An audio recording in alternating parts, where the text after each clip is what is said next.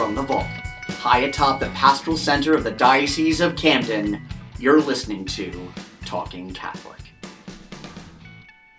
Hello, everybody. You are listening to Talking Catholic, the official podcast of the Catholic community of South Jersey.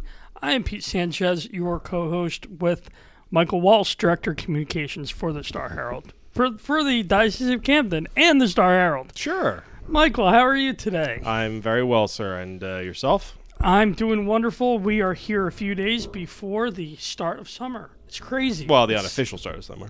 Memorial Day week. For those of us, for listeners in the South Jersey area, we know that the summer actually starts around Memorial Day, which is when we finally get to fight through proper shore traffic on our ways to our homes as Pennsylvanians infiltrate the beautiful and bucolic South Jersey with their inability to drive properly and know that a left-hand lane is for passing only. I know I live right near a major artery between the Jersey Shore and Philadelphia that gets clogged. 73? 70. 70. Mm. And it is nuts this time of year. Mm-hmm. And that, too, with schools not out, school's got about another month.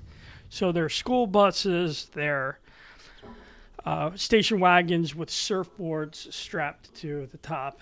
And now, see, the visuals I like. Don't get me wrong. Yeah, Even for my hatred of the Pennsylvania driver, not Pennsylvanians, just the Pennsylvania drivers. I love seeing the surfboards on the top or the bike racks coming down and the back of the minivan or SUV filled to the brim with everything for going down to the shore house. That actually makes me happy because I'm like, oh, it's the summertime. Time for some, hopefully some relaxation and vacation and times with kith and kin. However, if they could only just learn to drive properly, I'd be much happier. And if they could space it out a little bit, you don't have to leave at 1 o'clock. Everybody doesn't have to leave at 1 o'clock on the Friday before Memorial Day, as I'm trying to drive home. Lovely Glassboro. Yeah, I actually have you heard of Chris Stefanik, Mike? He's a Catholic personality. Sounds familiar, but for whatever reason, not popping into my head right now. He has a show on EWTN called Real Life Catholic, and talking about the beach, I'm thinking of he had a great analogy of the beach. When we walk to the water itself, our back is turned to the world. We're actually entering into something beautiful, infinite, and lovely, and every wave that comes upon us, if we think of as a Catholic life, we are called to turn our backs to the culture in some way and go forward in the infinite, in the beautiful. Wow. And every wave is a wave of grace. This is his, and pardon the pun, but it was very deep, that thought that he... You were so close to making that a really good reference, and you just killed it with a pun. No, but I know, but I do think it's perfect analogy. It really is. That's lovely. I have not heard that before, and that really is very sweet. It is, and so maybe we can think about that as we're plunging into the water. I know I myself plan on going to the beach. Maybe not this weekend, but soon, very, very soon. I might not come back, Mike. Okay. Well, I'll find another co-host. Or we'll do a beach podcast. But hey, listen, we've been threatening to do a short tour of the podcast. That may have to happen. Sounds great. Well, coming up, of course, we talked about Memorial Day. Why do we celebrate Memorial Day? To remember our fallen servicemen and women who bravely served our country. There's going to be at all the South Jersey's Catholic cemeteries, I think all of them, there's going to be Memorial Day masses. So anybody wants to come to various locations to pray for your dearly departed loved ones. And so come on out. It's Atlantic County, Camden County, Cape May County. Not going to read them all, but you can go to southjerseycatholiccemeteries.org, or, as we've said, all this information is on camdendiocese.org, the calendar. So this is going to be this Monday, May 28th. It seems all of them are in the morning. Some of them are at 7:30, 9, 11, 8:30. So come on out for Memorial Day and Memorial Day service at a Catholic cemetery, and remember those who have sacrificed. And then a week from Friday, June 1st, we have the red, white, and blue mass for those police, military, first responders, correction officers, EMTs, and veterans. They're all invited to attend and wear your Class A uniform. This is going to be June 1st at St. Mary's School, 735 Union Road in Vineland. That's going to be starting at 9 a.m. So RSVP, call Carol Kirschman at 856-692-8537, extension 324. So that's Friday, June 1st, 9 a.m. at St. Mary's School in Vineland. Red, white, and blue mass for police, military, first responders, veterans, all invited to attend. Mike, we got an exciting event coming up. June 13th, 14th, 15th, and 16th. St. Gianna Beretta Mola Parish, who we just talked about, St. Gianna. Lori Power and I did on Talking Saints. But in Northfield, New Jersey, St. Gianna Beretta Mola Parish on 1421 New Road is having a carnival and feast in honor of the Feast of St. Anthony. So there's going to be a procession to honor St. Anthony. There's going to be rides, games, delicious food, music, and entertainment. And it's 6 to 10 on June 13th through the 16th. Are you going to go, Mike, or are you and your son going to try to make it out? I try to hit every carnival I can. I'm a huge proponent of carnivals. So if I can make it there, I will. Between carnival rides and carnival food, I try not to miss any of the local carnivals. Well, it's funny, you're talking about the carnivals. I went to Six Flags Great Adventure with the youth rally last week with Catholic youth.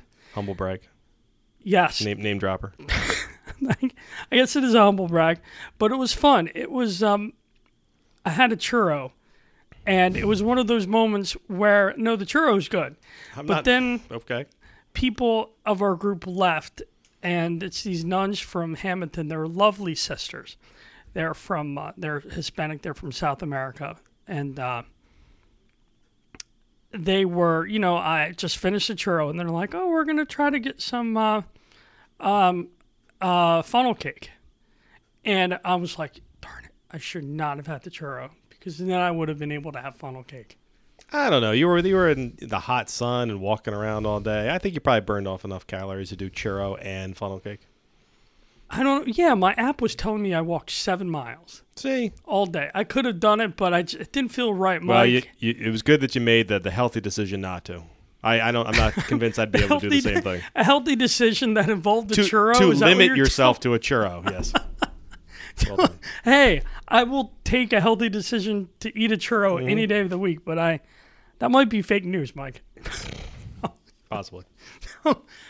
What is not fake news, but what is joyful news, are the ordinations of 2 new priests in the Diocese of Camden. Deacon Anthony Infante and Deacon Joshua Nevitt will be ordained to the priesthood on Saturday, June 16th at 10:30 a.m. at the Cathedral of the Immaculate Conception in Camden. All are welcome to join us as they enter the presbyterate. They begin serving our local church as priests of Jesus Christ.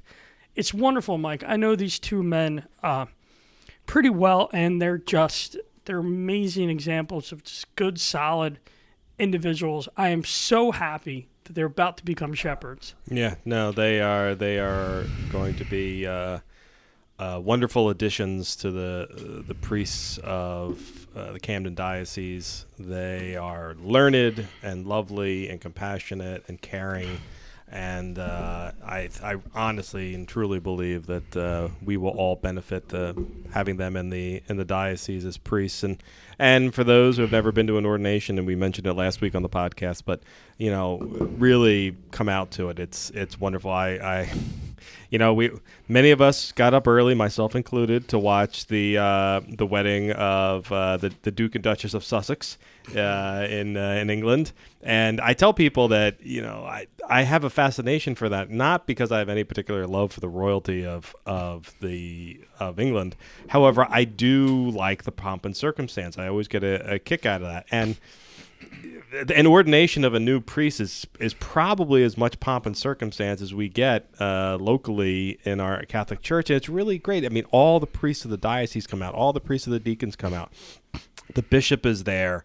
it's this wonderful, joyous, that solemn moment when these two men pledge themselves to be Christ's representatives on earth, and it's a very moving mass, and I do hope that anyone who hasn't been to an ordination before will come out. It's even more special when it's more than one priest. We haven't had a multiple priest ordination in a few years, so it'll be even more joyous because of that. So two new shepherds, come out and welcome them with us. You'll be there, I'll be there. It'll be great. It'll be, and are you going to make scones this time, Mike?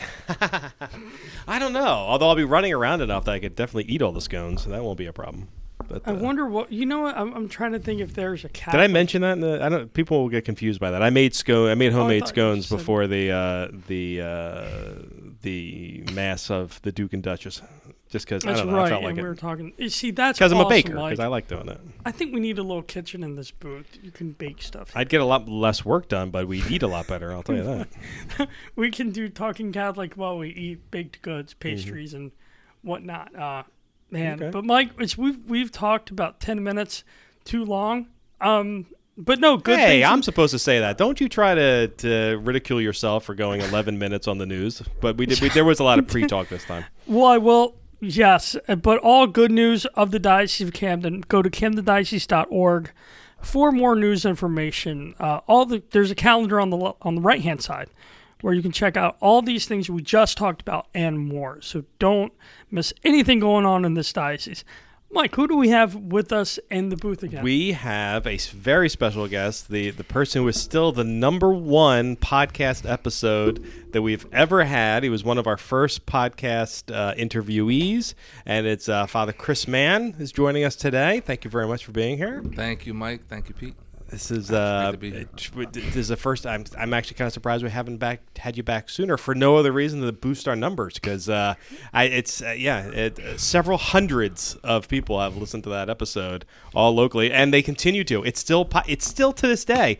Every now and again, we're a year out, more than a year out now, and I'll still get 1 or 2 new listens, and anytime I see it, or a new like or something like that, and it's the Father Chris Mann episode. It's all downhill from here. I don't know. That was, we started out big with you, but thank you very much for joining us again. And this episode, as we noted before, we're recording it a few days before Memorial Day, and we wanted, when Pete and I were talking about who to have on, not only did we want to get all the extra clicks of having Father Mann here, but we wanted to do a Memorial Day themed episode, and we thought it'd be good to have someone who is a Marine and a priest of the diocese, and just sort of talk about what Memorial Day means for someone with a background like that, as someone who has served and has been of service to remembering fallen soldiers. So just to kind of go back for anyone who didn't listen to the podcast from a year ago, how did you sort of decide to become a Marine?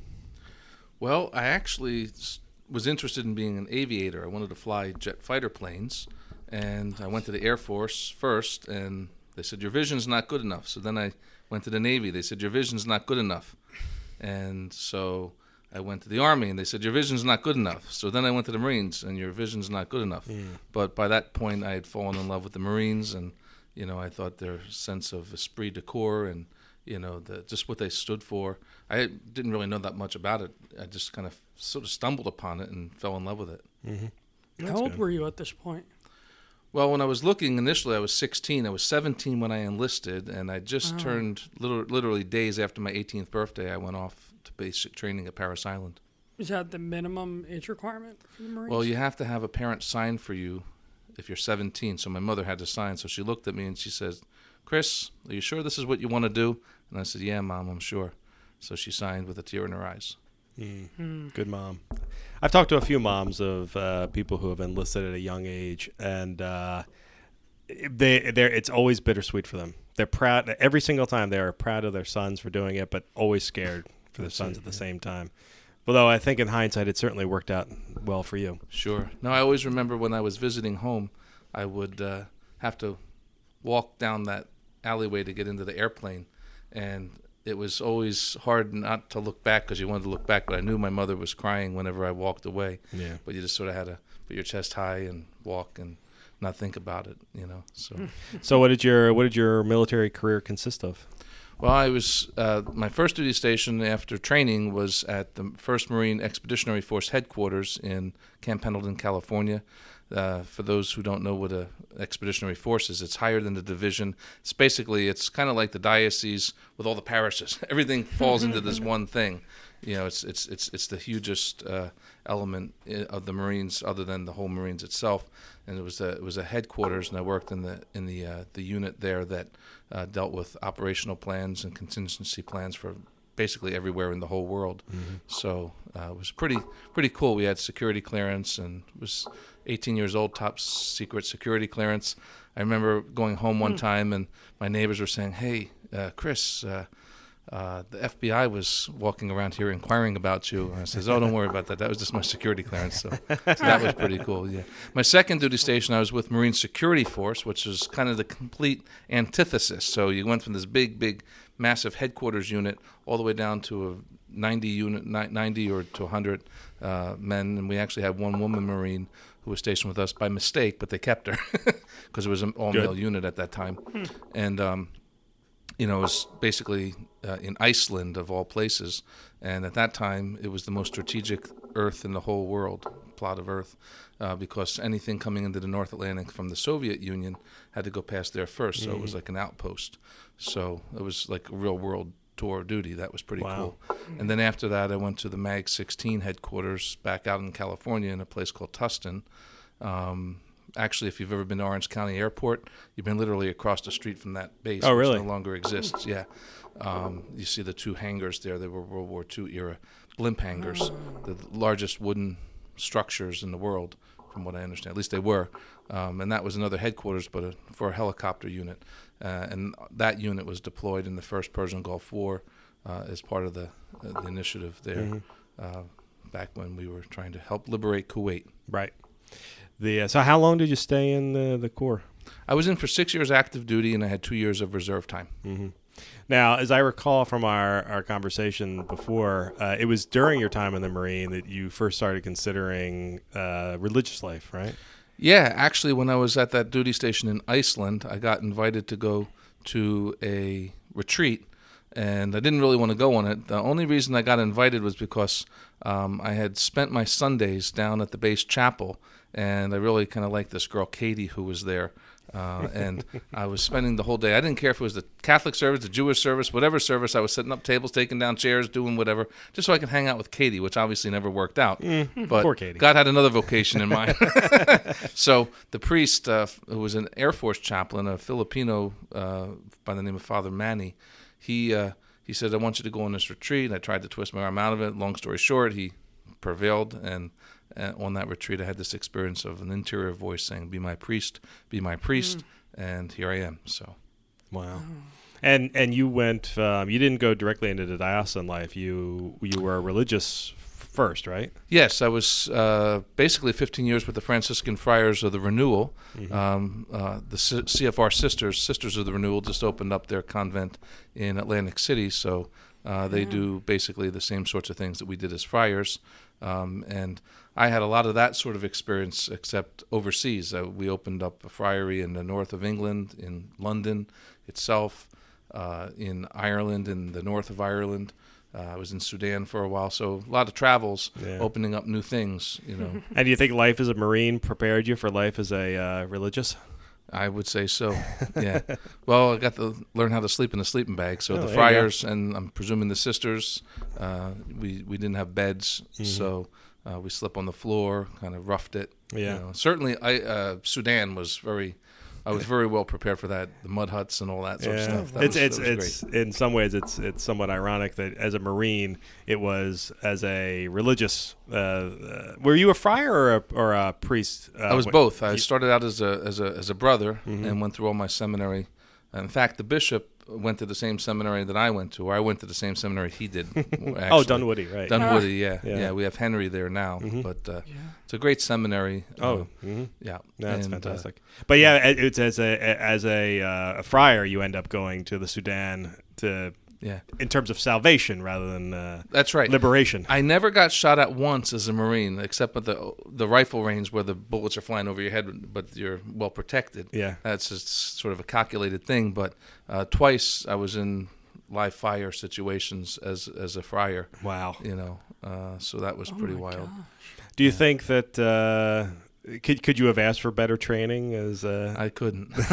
I'm sure there's a lot of discipline both involved. Exactly. Yeah. That's the one thing that you take away that takes you into any branch of civilian life. The discipline and the self-discipline. Everybody thinks that the Marines or the military in general is this harsh, kind of disciplinarian entity. But what they instill in you is a sense of self-discipline. Mm-hmm. If you're getting disciplined, you really screwed up somewhere along the way, and you screwed up because you didn't do what you were supposed to do on your own. And Right. So proper use of initiative and kind of those sorts of things, and being creative at times. Everybody thinks the military is not very creative. You're always thinking outside the box, and I'm the natural outside the box thinker. No, Actually, it does sound like also a perfect precursor to the priesthood as well. Be disciplined, think outside the box, use your initiative. Here's the biggest connect with my vocation is the sense of mission. Mm-hmm. The word mission, we get missionary. Ite missa est in Latin is the sense of being sent with the mission of the church. Yeah. The missionary mandate from Matthew 28. You're sent with a mission, and the mission automatically puts you in a bigger context than yourself, right? You don't go into a mission for yourself. Mm-hmm. That's just not what a mission is. A mission is about something bigger than you. So your country, your creed, your ideals, things that even your brothers in arms or your sisters in arms, there's always a bigger purpose than yourself, and you see that in veterans.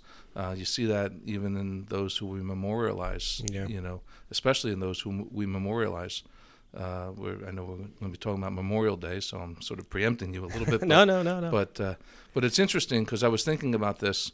In our Catholic faith, we honor the saints, and specifically we honor those who have fallen as saints, the martyrs, as we call them. The word martyr means witness. Mm-hmm. And on the liturgical celebrations of martyrs, we always wear red, which is a symbol of the Holy Spirit, but also the symbol of blood.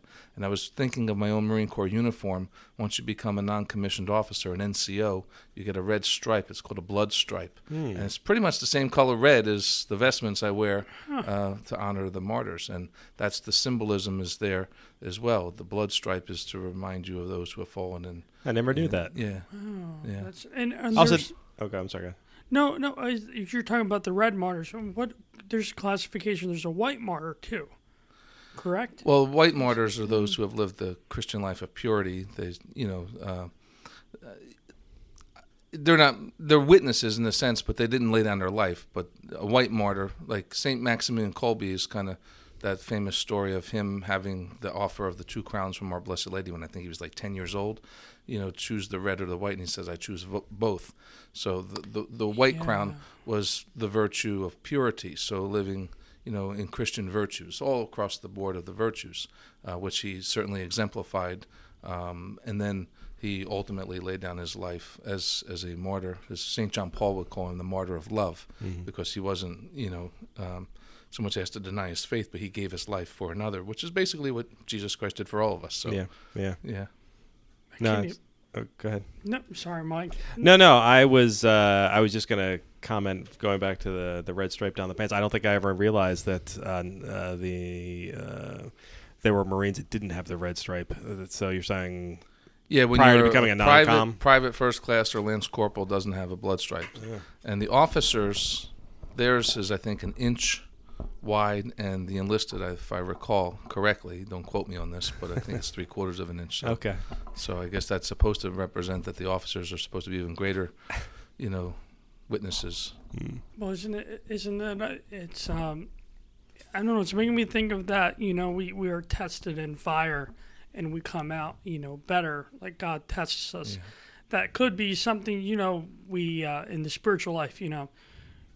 We carry scars, but those scars have strengthened us. So Yeah. maybe that stripe, when you're on commission, it seems to have gotten wider. You said, right?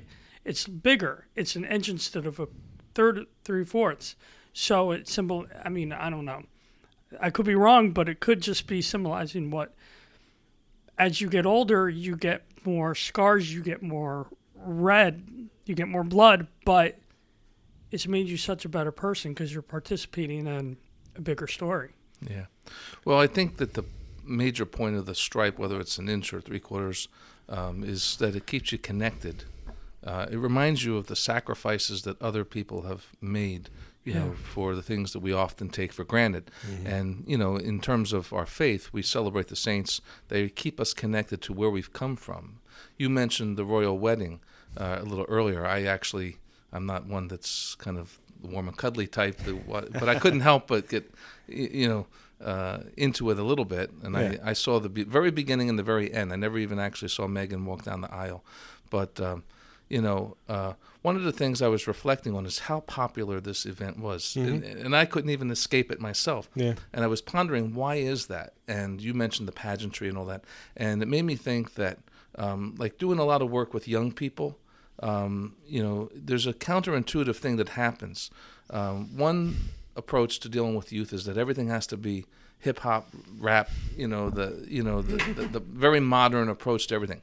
And there's nothing wrong with, kind of being relevant in the contemporary culture. But what I find consistently is we recently had a Fearless retreat, which is kind of rooted in Youth 2000 and what have you. Very traditional approach to a retreat. And the young people love it. When you teach them the rosary, you teach them the things of the faith. And I work with altar servers. I love working with altar servers because you teach them all the different things and how they love the sense of reverence and the traditions. And I think that there's this innate sense in us that longs to be connected to the past. Yeah. And I think that royal wedding kind of tapped into that sense that everything is so fleeting, but they're customs. You see those flags that are in the chapel. Was it St. George's Chapel? St. George's, yeah. St. George's Chapel. You see all that. Those flags have been around for years and years and years and years and years, decades and generations, hundreds of years. Hundreds of years, yeah. And there's this sense of being connected to something that's going to be around in 10 years. It's going to be around in 100 years. Facebook, Twitter, it might all be gone 5 years from now. Right. There's always the next new thing, but there's the sense of permanence, that makes our life meaningful. Right. That castle where the wedding, not that I want to talk about the wedding, but I'm shocked we're doing it. But going back to your point, and that sense of history, that castle is the oldest operating castle currently and continue to be lived in, and it dates back to the 1300s. So it has been, and it continues to be a continuously operating castle, including the chapel that goes along with it. And the chapel, I think, goes back to the 1500s. Yeah. And it's just, and I think that's one of the reasons why Americans tend to get fascinated with the English specifically, but also with Italians and all of the European countries, is because there is such a long lineage to see we're a young country. We've been around 250, 300 years, 400 years, you include the colonies. But we don't have anything that goes back that far. That's right. And it's nice to see that. I literally slept in a building that was built before the United States existed. Right. When I first moved over to England. Yeah. And they value their culture generally across the board. I mean, I'm sure there's people who could care less about it, but in general, the people value their culture. Kind of like we would say, we value our flag or our patriotism and things like that. Where we have love of country and the flag and things like that, they have a love of the culture that has, been prosperous in many places, brought other places to prosperity. In fact, is, not disconnected in some regards from our own culture. Yeah. So... So that,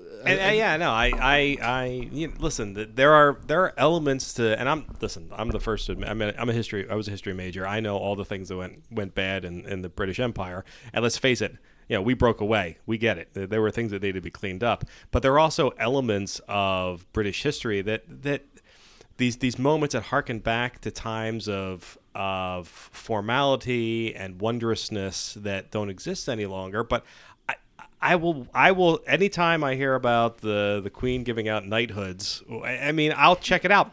They do it, and they have the Order of Canada in Canada, and I will flip it on real quick. It's done once a year just to see. The last time I watched it a couple years ago was Michael J. Fox was getting the Order of Canada, but it's an extension of the Queen of England, even though it's done by the Governor General of Canada.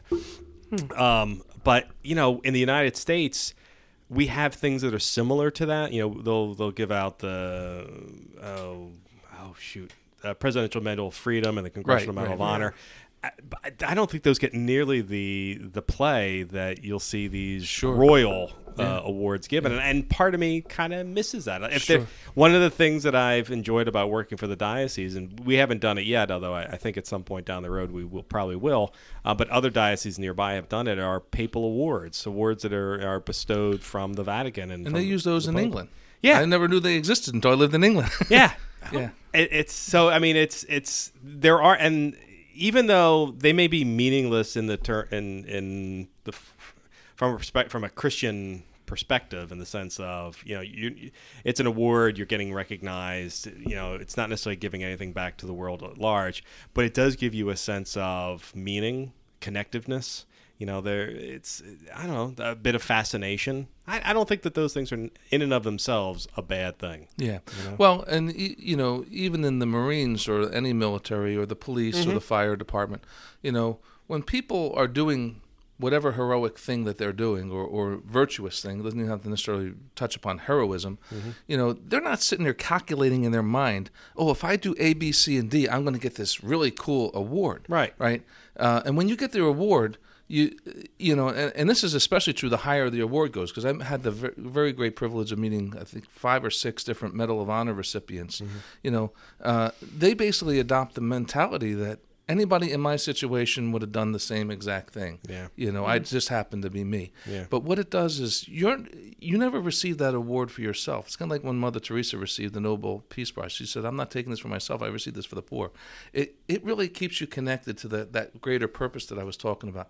I am espousing these values and this sense of mission that is part of this police organization or this military organization or whatever the organization is that's bigger than me, and you feel like you're living up to what you're called to live up to. Yeah. But it's never about you. Right. I'm not going to say that people don't get proud of themselves. Oh, sure, but, of course. That's also part of it. But but it's important that we have this connection with the past. We're again talking about Memorial Day. There's the old saying, those who forget history are doomed to repeat it, right? And so it's very important that we remember. And we have to remember the good and the bad. I'm sure you know that there's a mentality in our society that says we should just basically erase the past history. Yeah. Let's tear down this statue, this, that, and the Yeah. other. If we adopted that mentality, we would get rid of the whole United States of America, because it would remind us of the evils of colonialism that led to us, and religious persecution that led to the pilgrims fleeing from England to come here. We would just get rid of the whole. In fact, we would get rid of all of human history, because it would take us all the way back to Adam and Eve in the garden, right? Yeah, right. If you do a regression there, so it's important that days like Memorial Day keep us connected to the good and the bad. In fact, in Memorial Day, we remember the good, those people who have died, which was a bad thing, obviously, for them and their families. But it reminds us that there's something that's enduring. And, Yeah. and it was interesting because I was looking up the history of Memorial Day. It goes back to the post-Civil War. And the Civil War, of course, died in 1865, or ended in 1865. And as a result of the Civil War, in local grassroots areas, they began to have these memorial services. And, they were just sort of disparate. They're sort of, like I said, grassroots. They just sort of emerged. And then I think it was May the 5th in 1868, there was one. And then out of that, the general declared that there should be one throughout the whole nation. And that was basically the birth of Memorial Day. And it was held in Arlington National Cemetery. And it honored the 20,000 both North and South soldiers that died. So this Memorial Day began as a healing moment, right? It was, there was this great travesty of the Civil War, the bloodiest war in American history, and brothers killed brothers, and all that was represented in that war.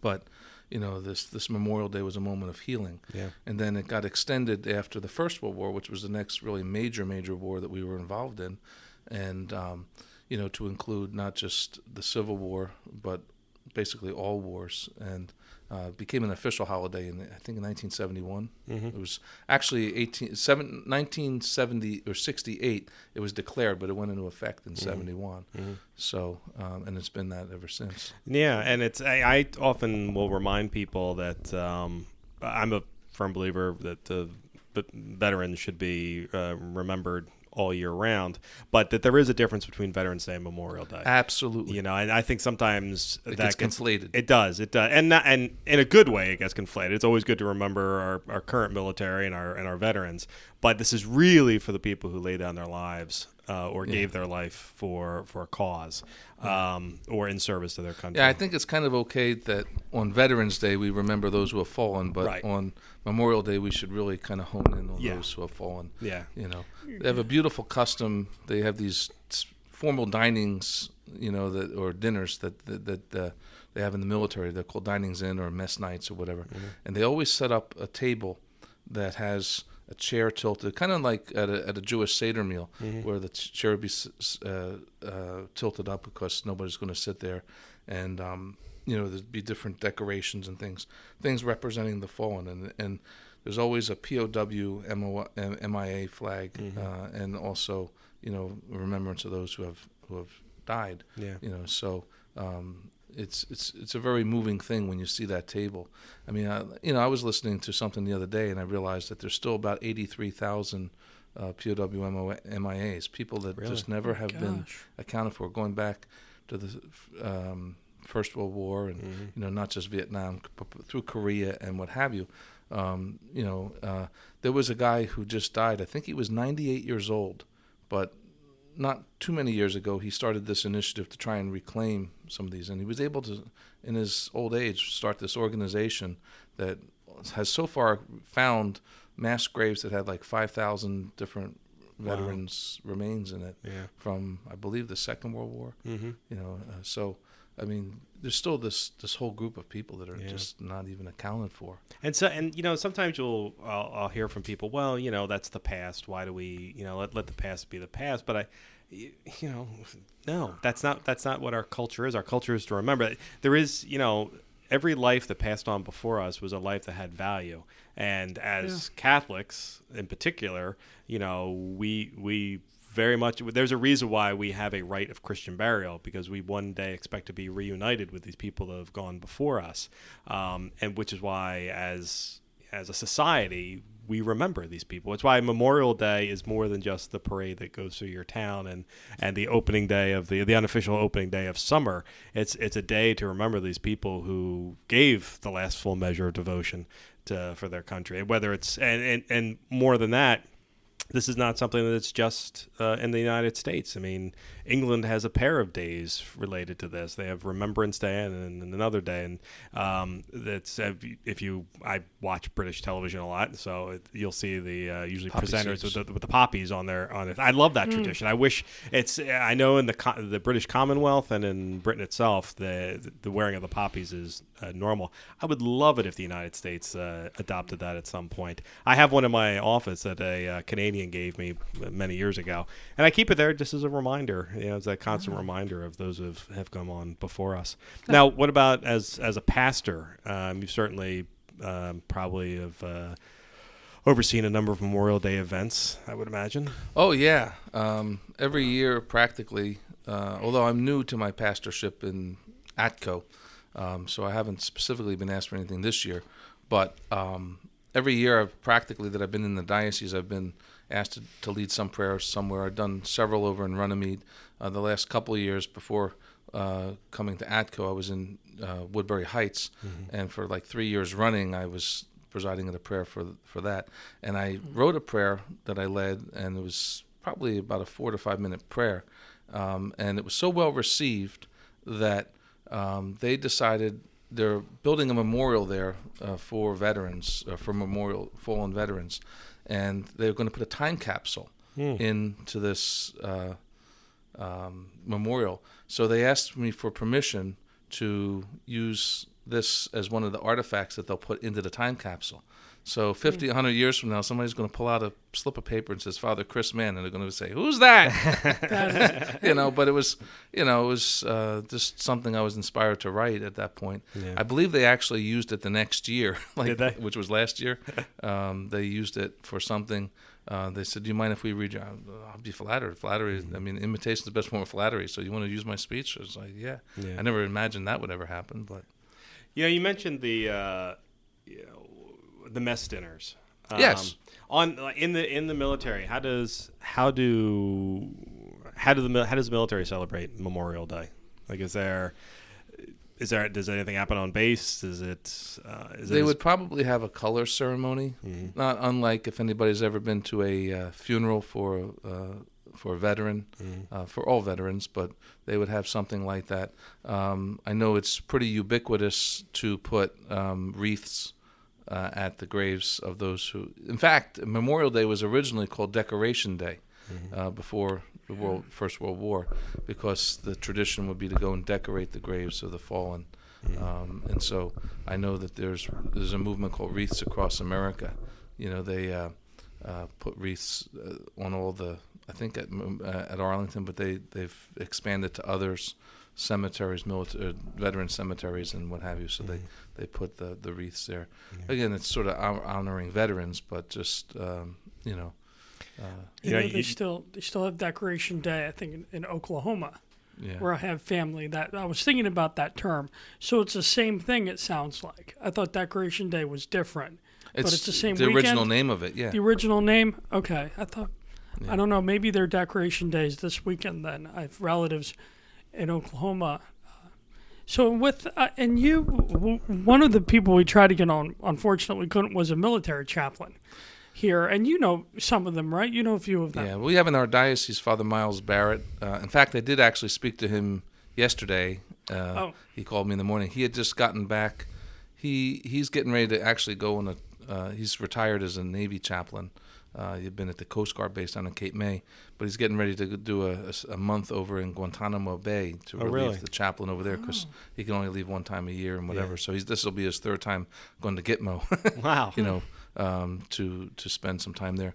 But he just got back from Lourdes, of all places. Wow. Which really is relevant to our discussion now that I think about it, because there it was a Wounded Warrior event.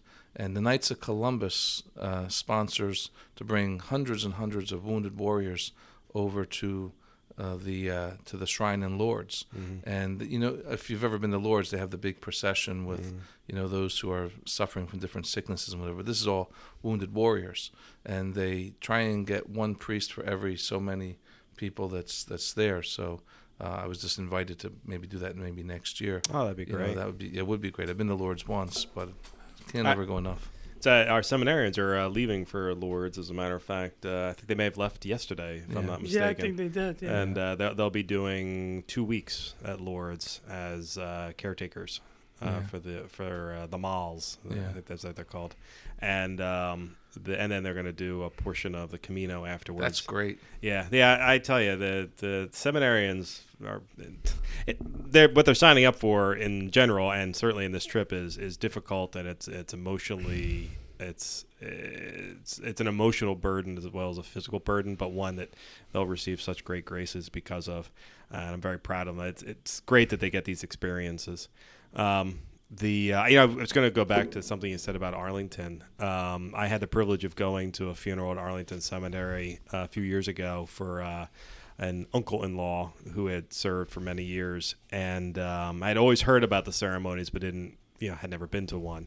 And it is without a doubt one of the most moving experiences I've ever seen, and the fact that they do it for every single person who is buried in Arlington, the pomp and circumstance that goes with it, the memorial that goes with it, and the procession with it.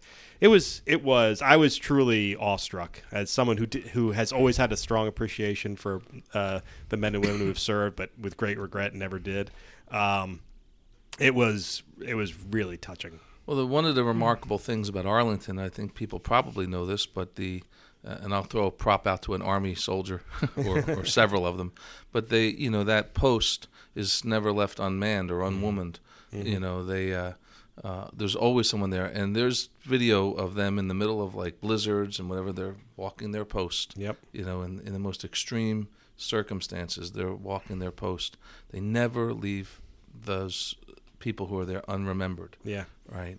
Kind of like the Queen's. What is it? The men and getting back to England. The Beefeaters. The the men. Royal. Something I forget what they're called. With the guards. I know somebody who was in that division. The Royal Guard.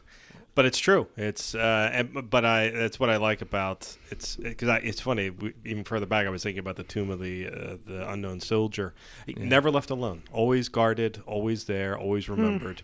For those of us, in our daily lives, we, how often do we get to go back to one of the cemeteries that we have loved ones buried in? And I think it's a habit that my generation and younger have not yet appreciated yet, which is going back and remembering those that have come before us. I remember as a kid, I remember spending a lot of time in cemeteries as a child, but as an adult, I've found that I do it far less, and I'm somewhat ashamed because of it. I think I'm going to have to make an effort this weekend to make back. Talking, Mike, about stories, I've been thinking a lot. I grew up on my mom's father in Arkansas. I knew him as a dentist. Everybody knew him. He'd wake up early in the morning. One of the nicest guys. He was Baptist. He was devout. Man about town. Everybody knew him. Everybody knew his dental practice. But I have to confess, I'm sorry, Mom, but I just, for some reason, only got into my head the last years of his life that he was a naval, he was in the Navy. He was a dental surgeon in the Korean War, in World War II. And I need to, Mom, if you're listening, I'm going to come home, have dinner, and we're going to talk about Pawpaw, as we called him. So just remembering him, and talking about people, we try to erase the past. We can't forget. We can't forget the sacrifices. No, it's absolutely true, and going back to everything we discussed with the pomp and circumstance from the very beginning, and.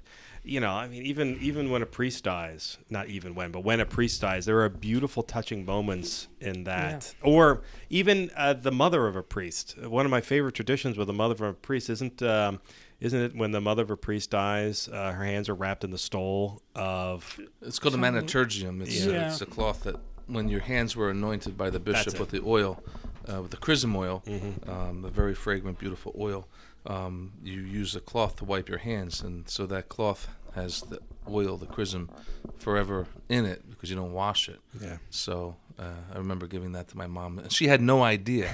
And most moms don't, unless you have a priest who's gone before you. They have no idea. So it's a very moving moment. Yeah. But when a loved one dies, whether it's a parent. Who dies, you're never going to forget your mother when she dies. You're never going to forget your husband or wife when he or she dies. And especially parents will never forget their child when the child dies. Yeah. Right? So you just can't erase those memories. And Memorial Day and these celebrations keep us connected nationally because we can't forget. I mean, we can get distracted, whatever, but it's part of our history. Yeah. Just think how crazy it would be if you forgot your mom when she died. I mean, I know. You forget everything she ever taught you. That's right. And I'd be in trouble if that happened. I've been reflecting lately. I read somewhere talking about on the Holy Eucharist is a celebration, though, the communion where we are in the communion of saints. And I don't think about this when I go to Mass all the time, but I've been trying to reflect, especially during the consecration, that I am there with my family, my spiritual family, the physical people there with me, but also the ones who have gone before. And I think of my grandfather, my grandmother, and is that something like my theology is... Yeah, it's funny you bring it up because I was thinking this myself, so you perfect segue into it. But in the Judeo-Christian tradition, the sense of memory is something that's very theologically rich. So for Christians, especially for Catholics, the sense of memory, Jesus says those most profound words, do this in memory of me, right? And that's, at that moment for Catholics, we're not just remembering in the sense of recollecting something from the past. We're literally the bridge between the past and the present. The past is present the past is present in this present moment, and we're connected to an event that took place 2,000 or so years ago that still saves us today. So it's not simply just bearing in mind something from the past. It's making that past thing into the present. Mm-hmm. And the Jews, our Jewish brothers and sisters, had a very similar concept with the Seder meal, the Passover. They would ask the question, in the present, why is this night different from any other night? And they would recall the stories of the Exodus, and in making that recollection, in telling the story, it made it present again, right? And that's very similar to what I think the idea of Memorial Day is. I can imagine families sitting at. You just talking about your papa. Families getting together tonight. Remember Jimmy? When he was, a teenager, when he wrecked the car or did some silly thing, and then he became this great soldier or Marine or sailor, and then he gave his life.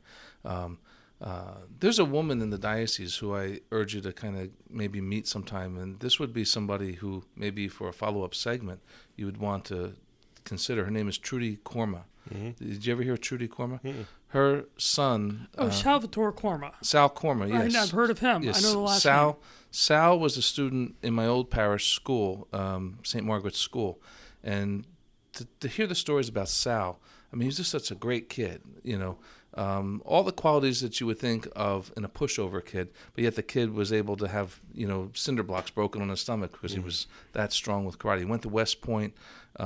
He was the kid who, when somebody new came to the school, would go and welcome the new kid, make them feel connected and whatever. Well, and long story short, he gets deployed to Iraq, and he ultimately died in Iraq. And as I understand, he's being considered for the Medal of Honor. But he was the platoon platoon commander. I'm sorry, for this group, and something didn't seem right, and he could have easily. He had the authority to send one, like a private or somebody, to go. He took the initiative. He went forward and realized. He told the men to fall back, and they weren't listening. And apparently, he never used foul language. Mm-hmm. Right? He never used foul language. But at that moment, probably his last words were sprinkled with a little bit of French, because he needed to get the men to pay attention and to fall back and whatever. And of course, he was blown up by an IED. Mm-hmm. But to hear the mother, Trudy, talk about him is just an amazing thing. The post office in Deptford was renamed after him about a year and a half ago, maybe 2 years ago.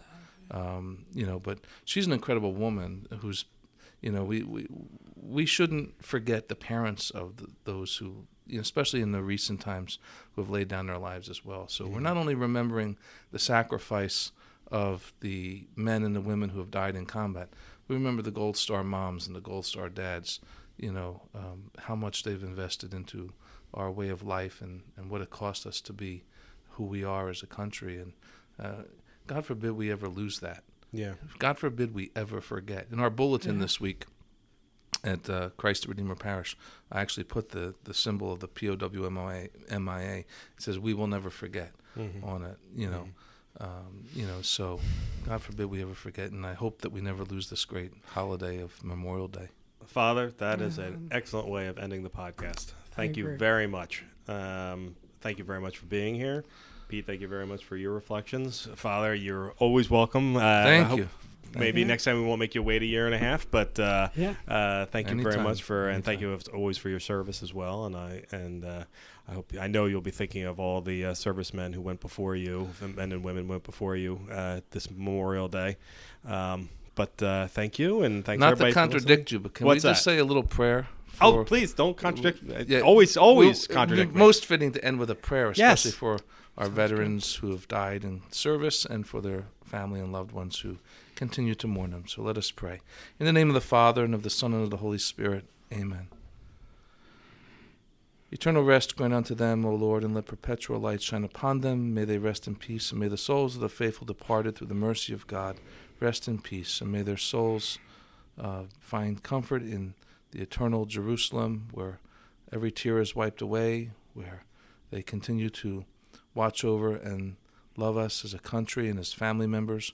May those who mourn the loss of loved ones, especially through the more recent wars in Iraq and Afghanistan, continue to be consoled in the knowledge that their sons, their daughters are at rest with the Lord, and may they never be forgotten. Amen. Amen. Thank you very much, Father. You're very welcome. Thank you. That was Father. perfect. And to all of our listeners, thank you, and we'll be back next week. Pete, have a good weekend. You too. Happy Memorial Day, everybody. Happy Memorial Day.